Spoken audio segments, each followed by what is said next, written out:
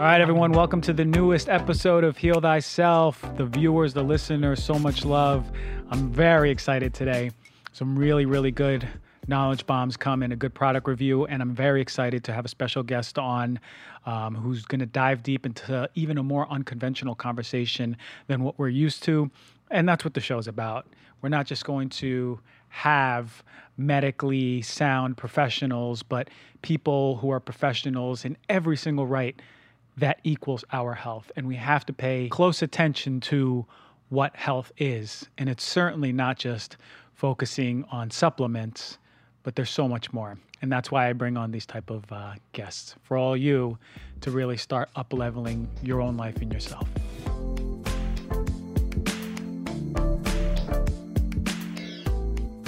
All right, so for today's show, today's Knowledge Bomb, we're going to talk about the top recommendations for athletic performance. And look, we're not all athletes. I don't think I ever was one. I thought so in high school. But there's some athletes that listen to this show, and most of us are not. But I recommend exercise every show. So why not make the most of those exercise sessions? It is one of the pillars of health. So why not let's make the most of it so we can learn how to make those interventions and what we can do to maximize our overall performance and recovery. Really important stuff. So here are some of my top recommendations. Number one, a minimum of half your body weight in ounces of water. Actually, that's my recommendation just day to day. But what is my recommendation when you're working out?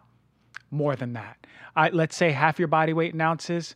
Well, let's add about maybe a liter more, even to that number in ounces. So we have so much more proper, adequate hydration going on. So 60% of our body is water, about 60%. So it stands to believe how important it is, but it's also implicated in every single enzymatic reaction in our body. Water is the essence of life. We know this, duh. Okay, so if you're feeling thirsty, just know you're dehydrated already. And water quality, of course, is very important. I talk about this all the time. There will be a water show. I promise you that. And water quality is very important. You want to make sure, one, you're not drinking out of plastic bottles. Get yourself a stainless steel or glass bottle. Get a good water filter. Again, I have no affiliation with Berkey, but that's the one I recommend right now. But there will be other ones that I'm looking into to give you the best comprehensive list in a later show. So remember, and also you can even integrate coconut water into those regimens because they're dense with minerals, and that's wonderful too. Or you could just add liquid minerals, which is sometimes what I do because I don't like coconut water that much. So hydration, basis. Okay, let's talk about a portion of athletics that no one really focuses on, but should be, and we will be more, is how to maximize your gut health. Gut health is implicated in athletic performance. We every day scratch the surface more and more with a new study coming out showing us how important the gut health is to health overall. But I want to get into what gut health does for athletic performance. Well, what's the most important nutrient for your gut health? Fiber. Why do I talk about fiber all the time? Because I know the importance of gut health, right? In naturopathic school, we are taught from day one, when you're in doubt of what's going on, treat the gut. And it stands true for so many cases. You don't know what the heck's going on, treat the gut. Most likely, most of the time, the dominoes are going to fall. So how do we attenuate local and systemic inflammation? Well, if your gut's a mess, you better believe that local and systemic inflammation, there's a forest fire going on in your body, and really important intervention to make. Well, what else? Well, our gut bacteria help metabolize, break down these nutrients, right? And these nutrients feed our mitochondria. They give us B vitamins that actually plays into that cycle that produces energy in our body. So why not pay so much more homage to our gut bacteria and give them more love, give them more fiber, right?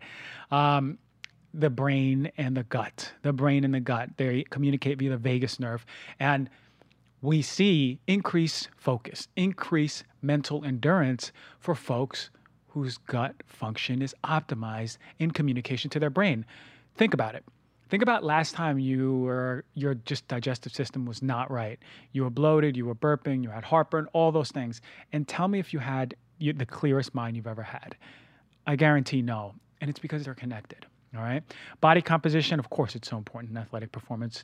And obesity is connected to the gut microbiome. What about blood sugar? Yes, absolutely. Inflammation, again, adding to the fire. Inflammation is the number one enemy for performance and recovery. Sleep. The gut is implicated in these sleep-wake cycles, in the production of neurotransmitters like GABA, that really relaxing neurotransmitter. So why don't we give more love to our guts? Eating more fiber, eating more fiber, eating more fiber. And then it may be implicated in possible hydration status, which is, I just spoke about water, and essential amino acids. So again, that's an aspect of athletic performance no one really touches on, but there is some data coming out more and more about what our gut function does to mirror our athletic performance. Number 3, removing hormone disruptors. How are you going to perform at your best when your hormones are at their worst, right? How do we do that? Well, imbalance of hormones is going to add on to persistent inflammation in the body, right? If there's imbalance, then the whole system is reacting accordingly. So we must make sure we are increasing our muscle building potential, right? Our testosterone is strong as men, but we're not giving our body those excess xenoestrogens. Okay, well, we get some from plastic, but 10,000 times more potent is going to come from dairy. Dairy will be one of the worst things that you can consume for athletic performance. I will say that again, for the coaches, for the trainers who are listening, for the practitioners, or for just general society. Dairy is one of the worst foods that you can have for athletic performance, period. Why? Because there's no significant evidence that it does anything with the bones, right? Scientifically, the connection between calcium and bone strength is weak. The connection between dairy and bone health is almost non-existent. Look it up, look up the studies. It will shock you. And take an audit of also your personal care products. What else is disrupting your hormones? This is a major one, what we're putting on our skin. So what goes in is going to be really important for how our hormones are being balanced. So take an inventory of those things too. So again, hormone disruptors, men and women, very important. So I want to share with you some of the evidence-based functional foods for athletic performance. This is really some cool stuff. It's the most important step in recovery is making sure you're eating correctly. They're called ergogenic foods, right? They help in performance, stamina, and recovery. So when we think of, remember I mentioned inflammation, oxidation is the enemy for athletic performance and recovery. What happens is when, let's say I'm an NBA basketball player and I play a game, I am producing massive amounts of oxidants in the body. And these oxidants can cause a lot of issues if they're not attenuated properly. So if there's massive amounts of oxidation and then I'm going home and eating Chick-fil-A, that's going to be an issue at attenuating these oxidants and reducing my performance, my stamina, and recovery. So for all the folks out there who are into athletics, the delayed onset muscle soreness is a big issue for folks because, I mean, that's the bane of the existence when you start working out. You know, you do some squats and then you're moving around like the Tin Man around the streets of Los Angeles or wherever you are. I can attest to that. That's happened many times to me. But delayed onset muscle soreness is, we have to think about what the point, especially for folks who want to increase their exercise potential or athletic recovery. You want to work out. You want to cause a hormetic response to our muscles, and then you want to recover as fast as possible and get back there and do the same thing. That's peak performance. That's what happens. So what we know attenuates this delayed onset muscle soreness. Spinach is huge at breaking down and negating those oxidants in the body. What about 2 cups of watermelon pre-workout? Shown to be protective against these massive amounts of oxidants that are built up. Berries, we know that. They're really high in antioxidants. You want high quality berries pre-workout or the watermelon. And remember, smoothies are not good if they have milk. There are studies that show that milk will reduce the antioxidant potential and capacity when the smoothie is of, let's say, blackberries and milk or berries and milk. You never want to have your smoothies with milk, period, unless it's alternative. What about beans and orange slices? Well, these two, especially orange slices during performance, are really important because they help attenuate something called xanthine oxide. Xanthine oxide is a major driver of oxidation in the body during athletic performance. There's also tomato, blackcurrant, tart cherry juice. These are juices that one can take before an athletic performance, particularly the tart cherry juice has been shown to improve performance. There was a study on soccer players. They had improved performance on sprints when taking in tart cherry juice, but it's also good at reducing inflammation. What's another important aspect of athletics and recovery and exercise and all these things is nitric oxide. Nitric oxide is what causes our blood vessels to dilate. And that dilation is what causes more blood to go to the muscles that are recruited and needed for performance, and then after feeding those muscles for recovery. Well, what are some of the most powerful inducers of nitric oxide? Beets are one thing that really increase nitric oxide. What you can do is eat them in whole food form 75 minutes before a competition, or as a juice 20 or 30 minutes before a competition. Both have been shown to increase nitric oxide in performance. Some of the highest nitrate veggies, nitrate is what's really producing this nitric oxide in the body, well, leafy greens. Leafy greens, duh. Why do you think I talk about plant-based diet all the time? It's not just because you feel good, you look good, it's because it's other things too, including athletic performance. Leafy greens, Swiss chard, beet greens, butter, lettuce, cilantro, not butter and lettuce, butter lettuce, cilantro, rhubarb, and actually some of the highest amounts of nitrates are in arugula, which is really cool. So think about it. You already know about beets. You already know about these leafy greens. You can start thinking about what your pre-workout or pre-competition drink would be like. If you're on the go, let's say hiking, you can eat fennel seeds. Fennel seeds also are high in nitrates and induce nitric oxide. Now, when it comes to essential oils, I will do a show on it. I have my opinions on them. I think they're wonderful. I really do. There is controversy on whether or not they should be ingested or not ingested. Because I'm very conservative, I don't ingest them. But there was a study that I came across, but ask your doctor about this, study that I came across about peppermint oil in 500 milliliters of water, 1 drop before performance increased, or workout increased work, power, performance, and all measures of respiration, which is really interesting for folks who are really professional athletes or college athletes or high school athletes.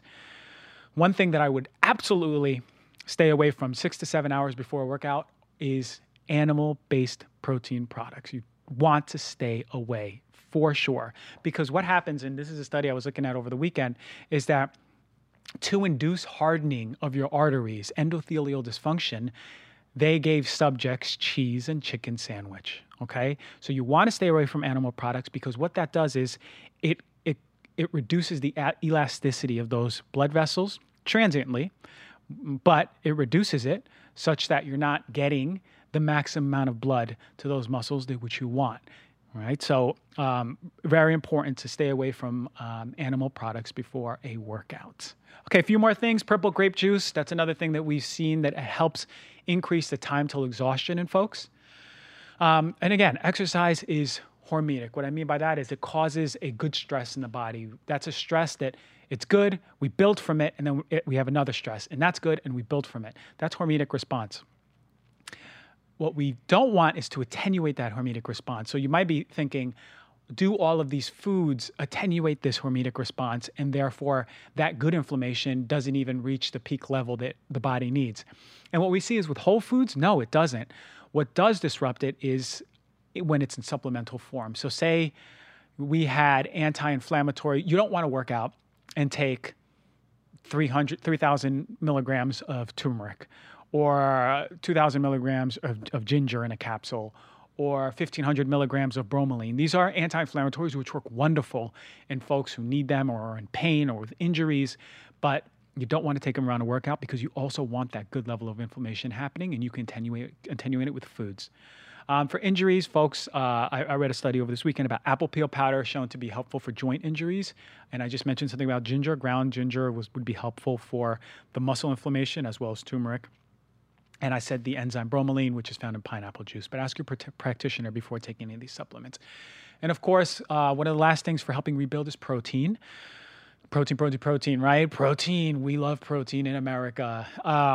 Well, look, if you're on a plant-based diet and you're eating protein, you're not going to be deficient from protein. That's contrary to belief. Vegans have not been shown to be deficient in protein or protein intake by any means. Actually have more than adequate amounts per day if you eat a whole food plant-based diet. By whole food, I mean not eating a crappy vegan diet like pizza from the freezer and then eating chips and then a Beyond Burger and calling that a day's worth of food. Then your protein might be messed up. But you want whole food plant-based products. It's really antiquated to think that we need protein from animal products. And of course, look, this is how I talk because I know what the power of plant medicine does or plant-based diet does. So it's important for muscle synthesis, yes, but pay close attention to the calories. If you're working out, you want to replenish yourself with a good amount. If you're trying to lose weight, you want to reduce those calories. But if you're a guy like me and you want to get nice and big and buff for the beach, I really don't want to. But still, make sure you're eating enough calories and you're supplementing those calories with quality calories.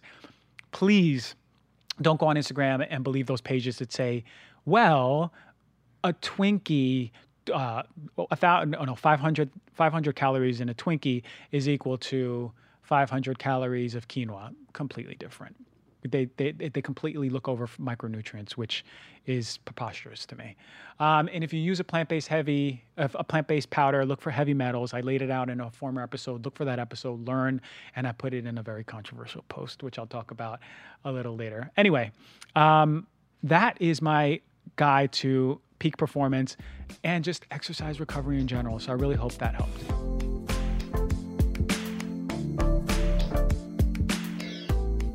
So today's product review is less of a product review, best and worst, but more of an educational piggyback into what I was talking about. So here I have some milk that I found in the refrigerator of the studio, which I have to have a word with whoever put it in here. This is reduced fat milk. Okay, but I just mentioned what milk does. Remember, you don't want to be using this for athletic performance. The belief that calcium coming from milk is why we drink it is a huge fallacy, huge fallacy. Almost little to no data that calcium from milk or dairy products does anything for bones.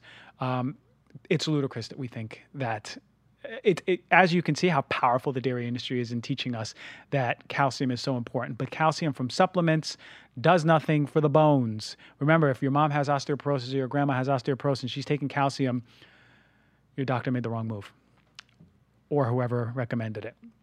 Anyway, never take your post-workout smoothies with milk, okay? Make sure you're using an alternative plant-based milk. Here I have berries, much better choice at recovery than milk, right? Because like I mentioned, milk has fat, it's got some protein, it's got the sugar, the lactose, and great. On a macronutrient level, that looks wonderful. But what we do know is that it also has other things like antibiotics, like environmental toxins, like pesticides, herbicide, hormones, things that are going to disrupt athletic performance, whereas something like this beautiful box of berries will help feed our blood, open up our blood vessels, increase blood flow to the muscles that need it most.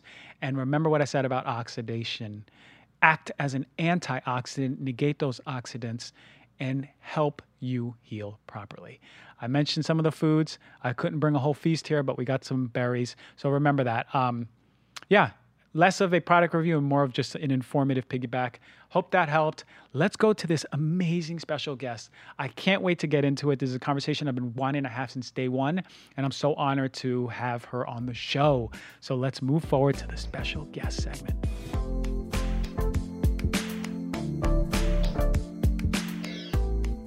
All right, everyone, today's special guest is a very special one. I'll tell you why. We're changing the pace. We're going into relationships. I've been wanting to speak about this since episode 1, and now I've been blessed to have Whitney Miller, a love and relationship guru / coach.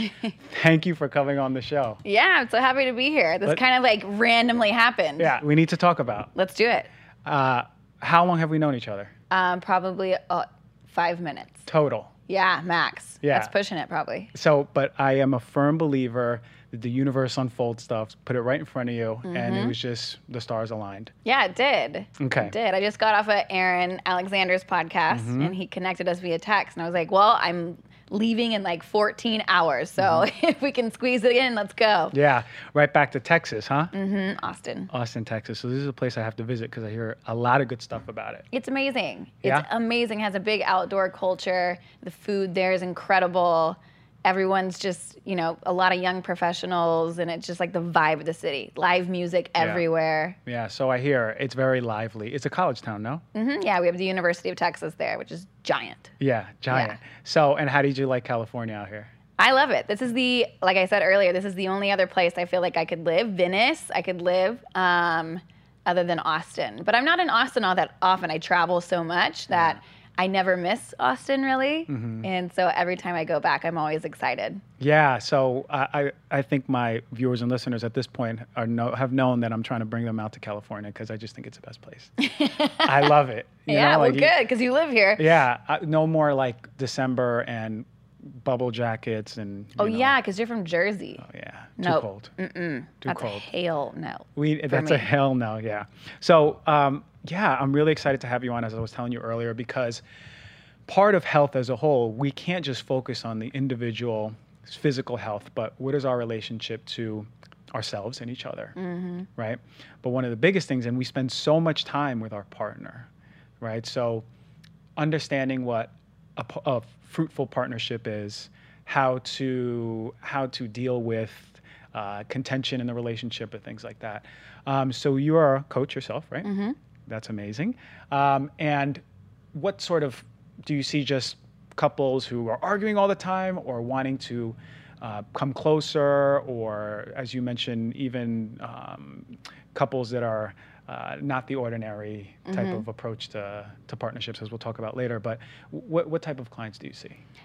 Anything and everything. It's people who have been together for 25 years. It's people who are recently single, people who are in monogamous relationships, polyamorous relationships, open relationships, anything and everything. I think it's, regardless of whatever specific relationship container you're in, there's a lot of overlap and a lot that we can learn from each other. And so it's like getting down to communication, getting down to how to start the conversations, how to, help with passion in the bedroom, if that's, weaning off after so many years. And so really all walks of life.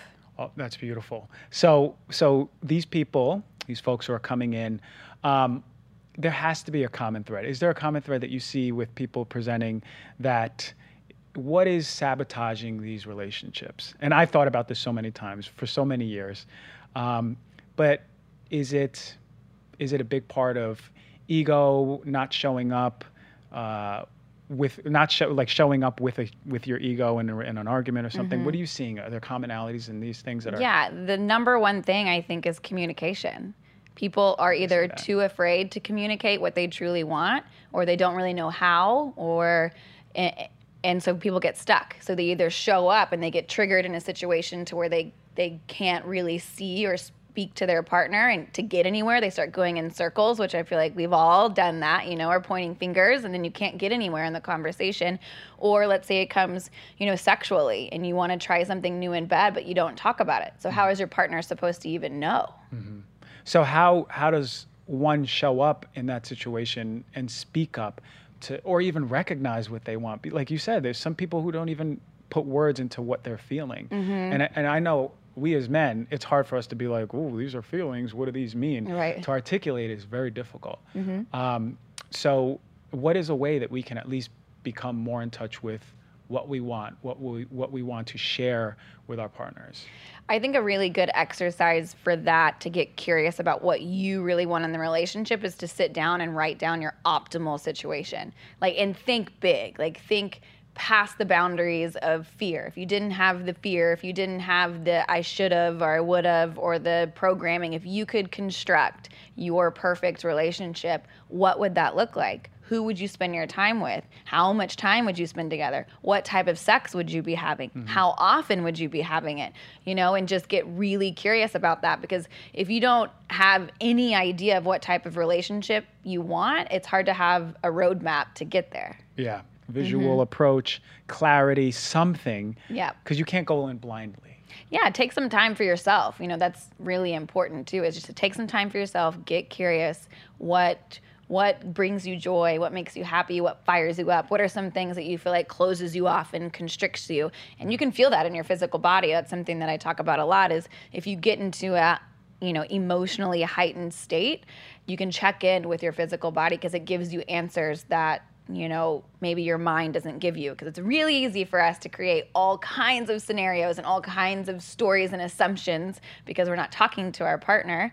And so if you feel it like in your throat, maybe you're not expressing something or saying something that you want to be saying. If it's in your solar plexus, maybe you feel unsafe all of a sudden. So that's why you're not communicating. If it's in your heart, maybe you don't love yourself enough, or you're afraid of that love being taken away from you. So there's maybe some abandonment, issues there.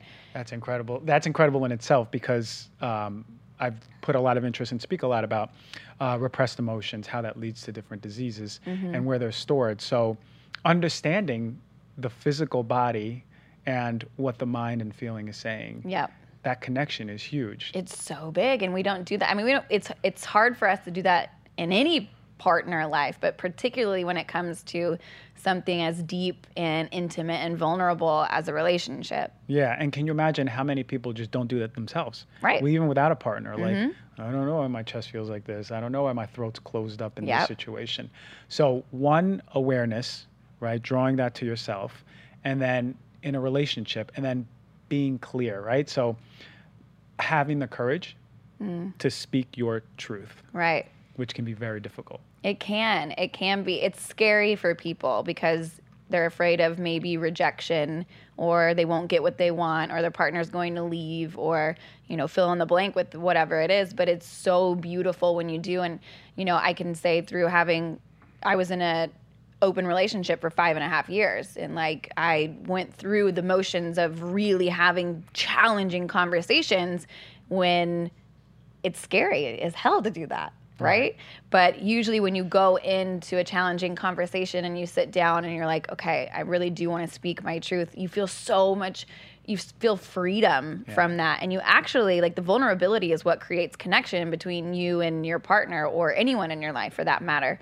So if you can come and kind of open up to the situation and let them know how you feel and give them a safe place to talk about what they are feeling as well, then you'll feel closer with your partner after that fact. And I always like to say, when you come into a situation like that, set the intention of the talk to just get down to greater clarity. Our intention here is to communicate as best as we can, speak our truths, and just get down to clarity. Yeah. And then, but I can imagine that people are fearing conversations like that, like you said, because, oh no, am I going to push away my partner? What are they going to think of me? Where's the judgment in this? Yeah. So really, like you said, reemphasizing the liberation behind it. Yeah. It's like taking off a brick book bag, right? It is. It takes so much weight off of you, and you feel lighter, and you're able to, fully express your love and fully express the love that from your partner. Because if we're holding ourselves back in any area of our life, we're going to do that with our partner. We're not going to be able to communicate. We're not going to be able to love. We're not going to be able to open up sexually to them. All of these things are, play a role with each other. I love that.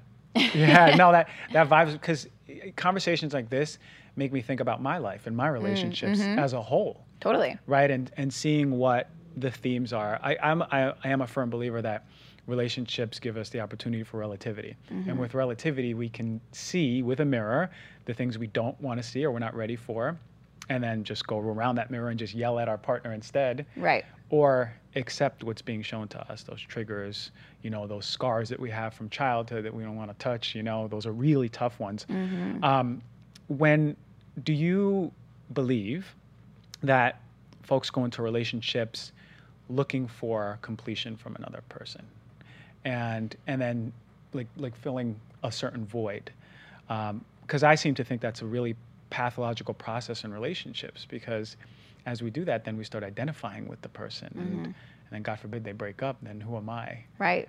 What am I? Your whole world ends. Your whole world ends. So do you have any advice for people who want to get into relationships?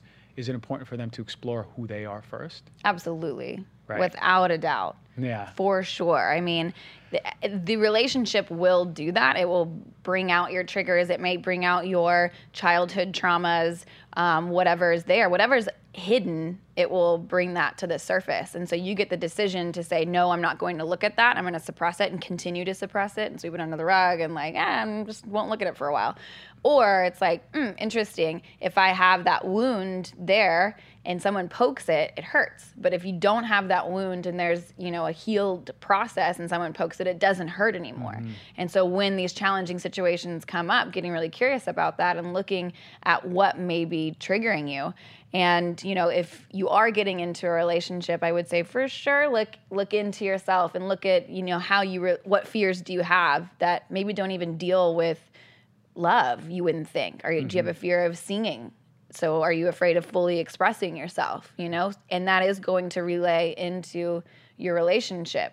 Do you have a fear of maybe you don't stand up for yourself enough in business? That's going to relay into your relationship. So start to look into these things where you hold yourself back and dive into it. Yeah, and so you, again, circle back to feeling where that is in your body and what goes on when you're in a situation. Having better body awareness is the first step, right? Yeah. And then maybe folks can just start writing stuff down or just meditating on it? Writing, meditating, hiring a coach or a therapist, someone that you really resonate with and resonates, with yourself. I think having someone to talk to is just incredibly beneficial because we can get stuck in our own loop in our mind and look for certain things that will only prove our fears right instead of give you a different perspective. Yeah, that's a big trap, right? And I've been there. Like, I'm like, well, I don't need anyone's advice. I got this. I can do this all on my own. I've done enough work on myself. Right. But then you get a bomb from someone else and you're like, oh my God, you just crumple this whole wall down because it's so true. And so we have to really be open to, the messages we get from others because they're not there by coincidence. They come for a reason, to teach us. We just have to pay close attention to it, which is important. Yeah, I always say use that as your guiding star. Yeah, exactly. Use that uncomfortable feeling as your guiding star. Why am I feeling this way? Yeah. I will share with you something. I dated this girl a few years ago, and everything was inflammatory. I thought I was cool. I'm like, yeah, it's cool. It was long distance. Everything was inflammatory. Every instance, every story, every situation. And for you or for her? For me. Okay. And then for her. And then for me. And then for her. Oh, yeah. And I swear it felt like 4 months of a tornado. At some point, we called it spiritual boot camp. Because we knew what was happening, but it was fucking exhausting. I bet. Like that push and pull. It was push and pull and push and pull to the point where everything stopped. And then I saw my ego trying to put all the blame on her. Everything. I was like, oh, it was her. Everything was her. And, I was just cool. I'm on it. But once I stopped and I took responsibility and I saw the connection between that person and the last person and the last person, I said, wait a minute. There's a common thread. And I go, I'm creating this. I'm denying what these mirrors are showing me about myself that need to be healed. Right. That's huge. I think going back and looking at your past relationships and finding that common thread. What do they have in common? Right? It's going to give you so many answers and will help you to start get clarity on what you need to be looking at before you get into a new relationship. Because if you don't heal, we hear this all the time, but it's so true. But if you don't heal any of the traumas that are there in your past relationships, guaranteed it will still be there. You can't run away from it. It's going to show its head with a different person and a different face. Yeah. And if you listen now, of course, this is your job, but me, when I listen to friends, I'll be like, I spoke to you about this years ago, and you have this boyfriend. It's the same exact thing. It was different on the surface, right? It was a different bow color, different wrapping paper, but at the end of the day, it's the same thing. It's a beautiful process, right? The universe presents you with something, a quick route to healing these injuries, these traumas, these things we don't want to deal with. But I'll tell you right now, those 6 months were grueling. I was like, oh no, I don't want to deal with this. This too? Oh man, this happened when I was in 8th grade. But once I let it go, I kid you not, I was not only attracting new partners, but new friends. Yeah. Like different vibration. Right. Which is one of the most incredible things in my life I've ever seen. So I just wanted to share that with you because I knew that you would appreciate that. Yeah, it's great because it's if you want to find somebody in your life or you want to attract new friends or you want to have a different relationship with someone in your life, it's like, okay, go first. you go first. You do the work first and start living on a different vibration or start doing the work on yourself first and watch as your external environment and the external people that you call into your life are there, because you're able to relate with them in a different way. You're able to talk about different things. You're not as closed off. You're maybe more vulnerable. And so it really does connect you with different people that you were closed off to before. Yeah, it breaks down a wall, and it invites other people. And the most incredible thing is that the partner I had after that, those same inflammatory instances came. But it just hit me, and I was like, wow, I didn't even budge. Nothing happened. You didn't feel it. I didn't fake it. I just didn't feel it. And I go, I overcame something. Yep. I let go of something. And now I'm with a partner who it's just so aligned. That's beautiful. And that's incredible. Yeah. And I just had to share that because this is what you do. And I can't imagine how you change people's lives with the work you do, because it's the same deal. I know you're giving these people, right in front of them going, here, look, this is what's going on. Yeah, my clients like to call it love slaps. Yeah. Because I am I'm usually direct. And they call it little love slaps. Thanks for the love slap today, Whitney. I needed that. Yeah. And it's true. And they hurt sometimes, right? Yeah. You don't want to see it. You don't want to hear it. So let's shift a little bit. So something really that has always been interesting to me is the unconventional relationships, which I know you talk about pretty much on every podcast. Yeah. It's people love to talk about it or hate to talk about it. One of the two. No, I think we should learn about it, because my goal is that there's going to be people listening and viewing, and they may have never been introduced to this, but they may go wait a minute. Sure. Wait a minute. This is something that resonates with me. Maybe I follow through with it now, 5 years from now, 10 years from now. So at its forefront, what is an open relationship in general? I mean, people are going to define it differently. Some people say that open relationships is like a don't ask, don't tell. Some people say it's just having sex with other people. Basically, it's not monogamy. For me, I say an open relationship is up to the two people in the relationship to define the agreements and the boundaries that are not based on societal ideas. So really, this is you building your own relationship. And if that includes other people, great. And you get to decide that for yourself.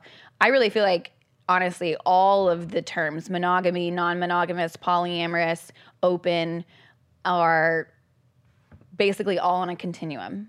Dr. Tammy Nelson talks about the monogamy continuum, which is saying okay, so on one side of the continuum, a partner says you can't watch porn because that's cheating on me, to where the other side of the continuum is, okay, if you're on a business trip, you can sleep with somebody, but you have to come home to me, and I'm the main of the household.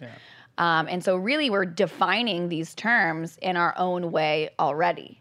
And so really when it comes to open relationships or anything, it's just you defining what relationship works specifically for you and not what your parents said you should or society says or your friend or anything like that. This is up to you. This is your very intimate relationship. You got to live in this. So create whatever works and serves you and your partner the best. I think that's inspiring, because what that forces you to do is know yourself and what you want. Right? Because otherwise you're going to go in blindly and then be like, this keeps not working for me, this monogamy thing. Right. So it forces you to speak up also. Yep. Right? The clarity part is important, because you sort of set the terms with your partner, which is hard for some people, right? It's so hard. Yeah. I mean, I got in, so to give you a little backstory, I was a very, very jealous girlfriend or partner growing up. Yeah. Always very, very, very jealous, going through phones. It was just not fun. And I kept waking up about a year and a half into it thinking, I like you, but I'm bored and I'm going to basically find a reason not to be with you. And I would break up and I would get into a new monogamous relationship. So serial monogamy. We're not doing monogamy at its core definition of how it started, actually. We are going from, one person our entire life to one person at a time. Maybe, right? People, a lot of the times people just aren't even talking about their extracurricular activities that they're having. And so I was caught in this loop of feeling like something was wrong with me and I was going to be alone forever, and I felt really sad about it. And then I got into an open relationship, And when it was presented to me, I said, absolutely not. I was in a monogamous relationship with Aubrey Marcus for 2 years. We split up because he wanted to be in an open relationship. And I said, hell no, I can't do that. And when I was on this trip, I met somebody and had a connection with him, but I still really loved Ob. And so to me, that was the moment to where I figured out, oh, wow, I can enjoy somebody else and experience that, but still truly and deeply love Aubrey. And so when I came home, I said, okay, I'll try it. I didn't have the answer. That was a moment, huh? Yeah, because I didn't have the answer. For me, I didn't know if I could be in an unconventional relationship or not.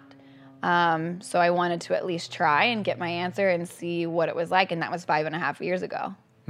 And is this what you do exclusively then at this point? Or you do get into only open because that you found something that really resonates? Yeah, it taught me more about myself than anything else. It was really something that brought up all of my triggers, all of my jealousy, all of my fears, all of my insecurities constantly. There was no way out of it. Yeah. And yeah, it's hard as hell. Like I think sometimes people think or talk about open and there's no jealousy and it's free love and it's whatever. And it's like, wow, like, man, if that is how it is for you, I am freaking impressed because that is not how it is for me. There's a lot of times that it's just like, just tearing me apart. Like spiritual boot camp. Exactly. But honestly, it's made me a better person. It's made me know myself more than anything. I'm a better like human, daughter, friend, lover, everything just from going through this kind of transition. It's permeated to other parts of your life. Absolutely. That's amazing, right? Like maybe that was one thing that was really holding back your light. Right? Yeah. The light that you're shining now for so many people who have been like, whoa, like I resonate with her story. Like why aren't I in something like this, you know? But I can truly see how difficult it would be because, for sure. Yeah, with my personality type, and, growing up and Latin men tend to be very, possessive. Yeah. So it's something that I might've struggled with when I was younger, but not at this point, but still I can see, so that's beautiful and amazing. Now, is that different than polyamory? Yeah. So polyamory is many loves, basically. So they say that you can fall in love with many people. Okay. Whereas open, you have someone you love, like that's the thing. That's the thing when it comes to these labels. I feel like everyone's defining it for themselves anyway. I guess in the traditional sense, you would say like an open relationship is you have usually a primary partner and you have a don't ask, don't tell, or it is talked about, but you still have your primary partnership. And then, polyamory is where usually there's not a hierarchy a lot of the times because everyone... your love is boundless. I see. And so I can be in love with you just as much as I'm in love with somebody else, and they're both special because of their own unique connection between each other. That makes sense. That definitely makes sense. So that's great information. This is so, I know the listeners and viewers are like, whoa, Dr. Gonzalez he never had a guest like this. So that's really turned a new leaf here. We turned it, but like I said, it is so important to address health as a whole. Yeah. And how can I ever preach health and just, talk about popcorn? We have to talk about it as a whole. Who are we in our relationship to others? Do you see that this brings up like these triggers and demons and emotions that are just under the covers all our lives? Oh, yeah.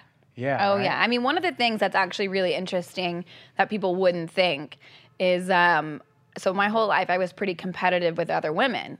And that's honestly how we are grown to believe that we should be competitive with other women. They're either going to take your man or they're going to be prettier, they're going to be this, they're going to take your job, whatever it is.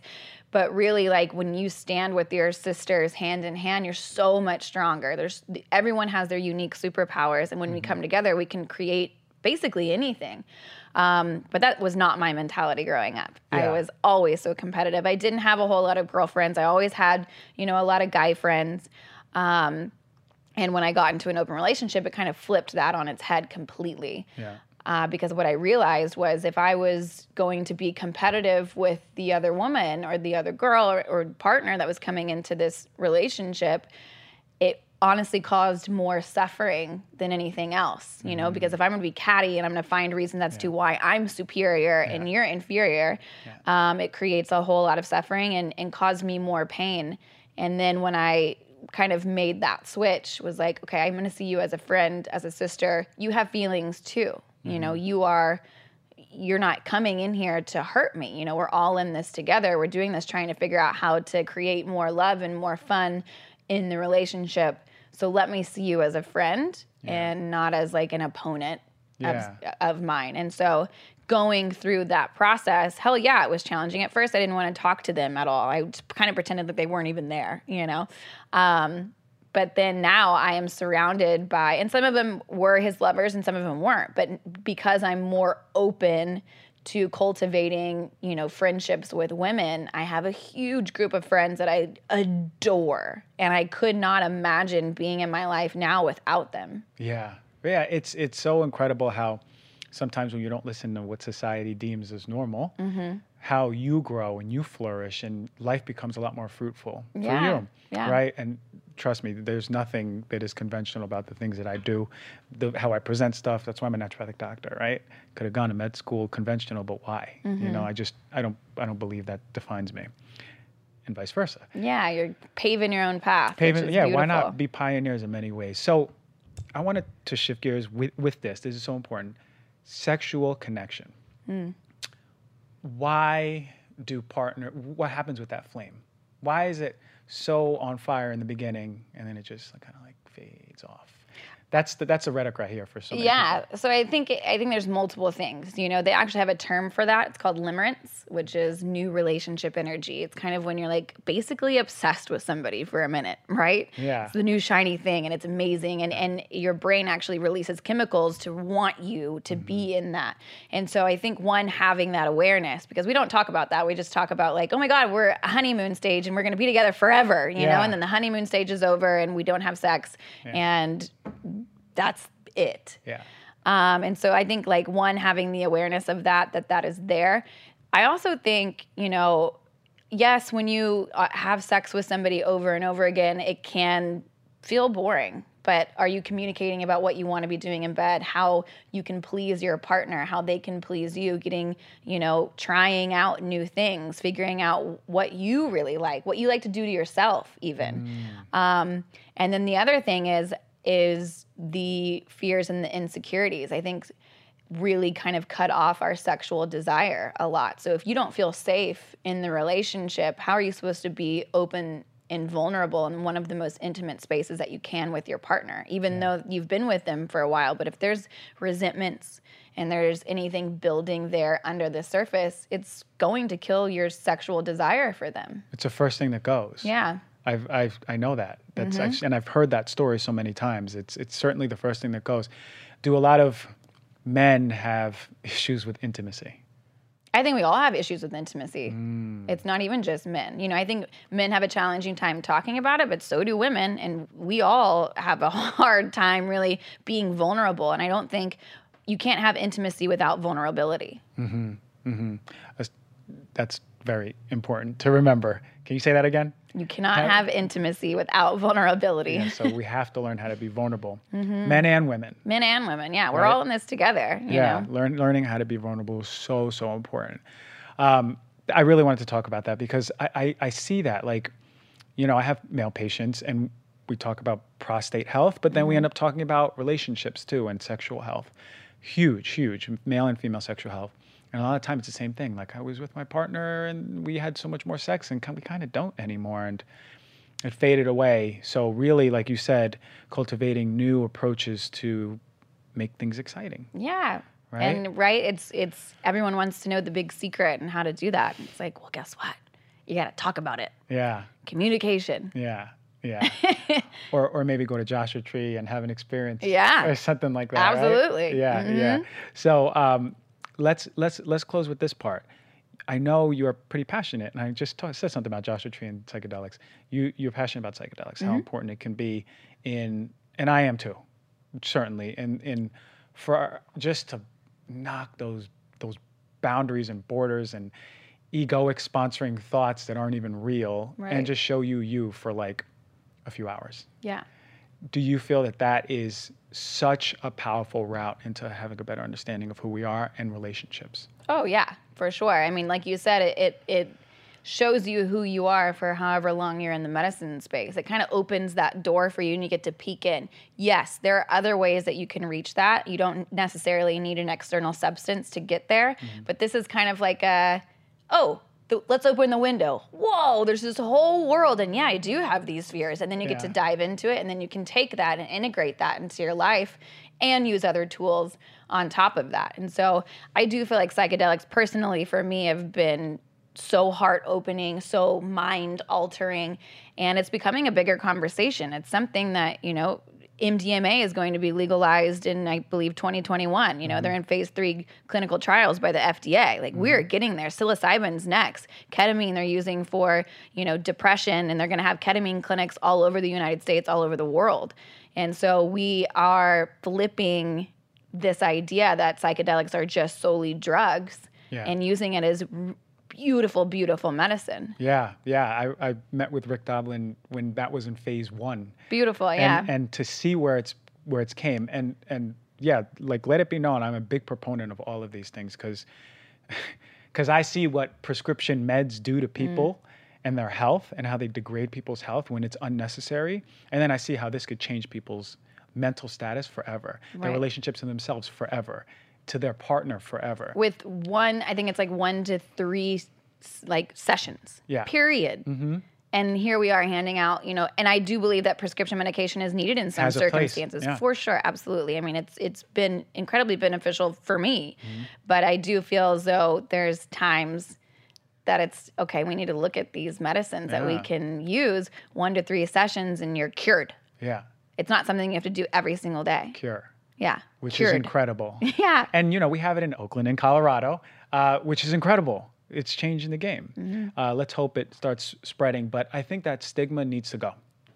It's over. Like, no more stigma. This isn't, this isn't hippies just laying on the grass and not being productive in society.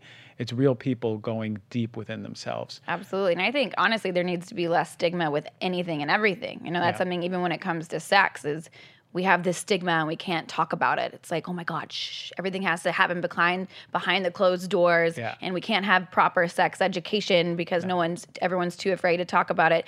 There are only, let me tell you, 13 states that require medically accurate sexual education. Think about that. 13 states are the only states that require medically accurate sex ed. Other than that, they're just getting a bunch of bamboozled information. Yeah. That's crazy. It's crazy to me. And so it's like, we need to destigmatize sex. We need to destigmatize, psychedelics, and really start to open up these conversations, because that's what helps us. Really, I mean, we will be healthier individuals knowing this information and being able to talk about it more. Yeah. I mean, when we're kids, they're called private parts. We got to hide them. No one can see them. Right. We're taught to be ashamed of our own sexuality by the age of 3. Oh, yeah.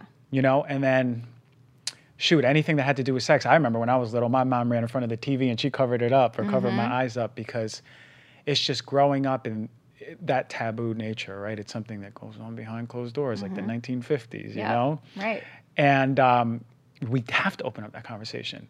We have to be able to speak on the highest mountain and be like, I love sex. Mm-hmm. Sex is wonderful. Right. I express myself. I love mushrooms. Mushrooms are wonderful. Right. Like, we're in that day and age where, who cares? It's time. Like, the cool thing is that we are humans and we're so different. Each one of us are so unique and so different. So our sex lives and our relationships are just going to be as different as we are as humans. Yeah. And so I think if we get to a place to where we start to love that and accept that and see that as cool, it'll be a much happier world for all of us to live in, because we support each other.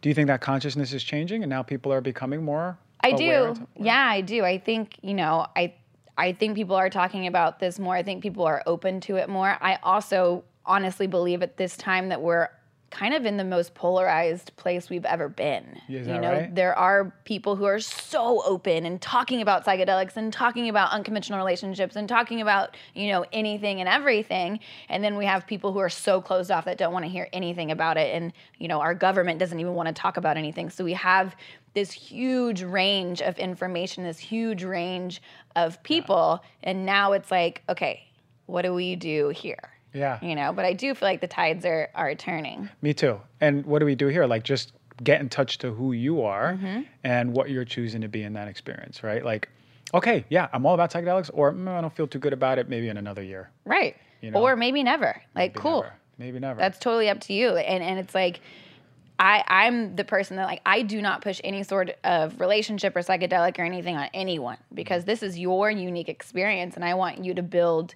the life that you truly want for yourself. And so I'm pro that. I don't think monogamy is for everybody. I don't think open is for everybody. I don't think poly is for everybody. And I don't think psychedelics is for everybody. Yeah. Like, figure out, go deep, figure out exactly what you want, and then live your life to the truest, you know, depth of who you are. That's why I brought you here.